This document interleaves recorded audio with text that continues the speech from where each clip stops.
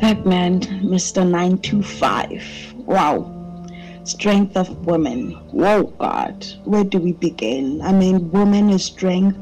Strength is woman. I mean, those aren't just words, but a reflection of what mankind is. It's just a replica of God's image on earth. In my mother's tongue, I would call it Iskokugazi. The strength of a woman to me is an African woman.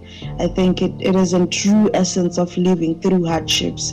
It is warmth, it is love, it is kindness, it is generosity, it is the strength of woman that's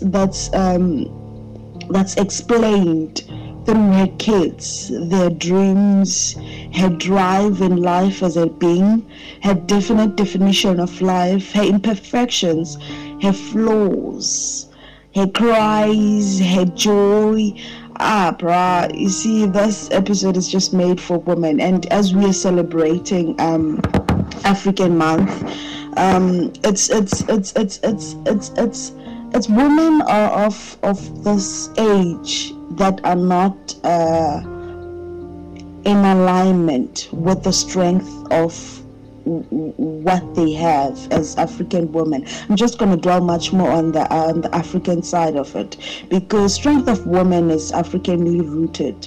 From the breast of the woman giving nourishing nutrients to offer a child strength and growth, that is the strength of a woman. And an African woman who has the strength to endure labor without these injections that numb all the pain, an African woman goes through it all without no cry, saying, God, why did you choose women to be the ones that are delivering kids? But we endure, we stay in it. I'm just gonna dwell much more on this topic, because it touches not only Tina Abafazi, but then the strength that we have in Hlabeni. I mean, African woman with her child on her back and a bucket on her head. There are songs where when we were still singing them in exile, like our forefathers were still singing them in exile. It would be songs of belittling Abafazi, belittling the strength that women have. It would be songs that were not in sync with the power a woman has within the societal patriarchal issues. Some are like a woman is told they won't be CEOs, they won't lead. Umfazi, we will never find Umfazi a president, and which is true. That is still existing. That stigma is still existing in our societies. It's a patriarchal one, because an African woman doesn't hire to cook, clean, and raise her children. An African woman doesn't hire to cook and clean and raise her children. An African woman endures that pain. It's more like an Afro comb in a brisk hair and a tail comb trying to detangle every bit in those coils and coils, but still it doesn't get detached from the brisk hair.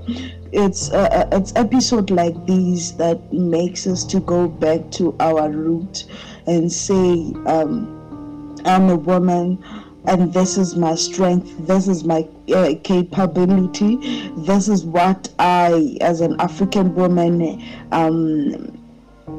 can achieve as a woman on my own. It's such a beautiful episode.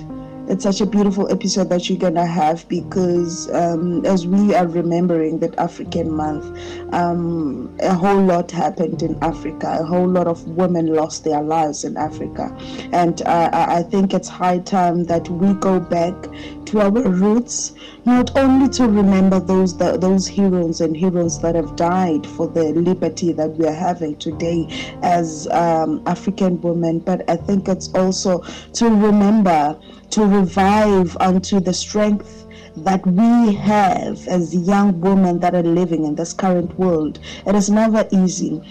It won't be easy.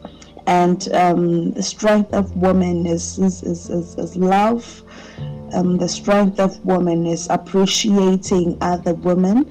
The strength of a woman is through loving and living her life the way it is, and acceptance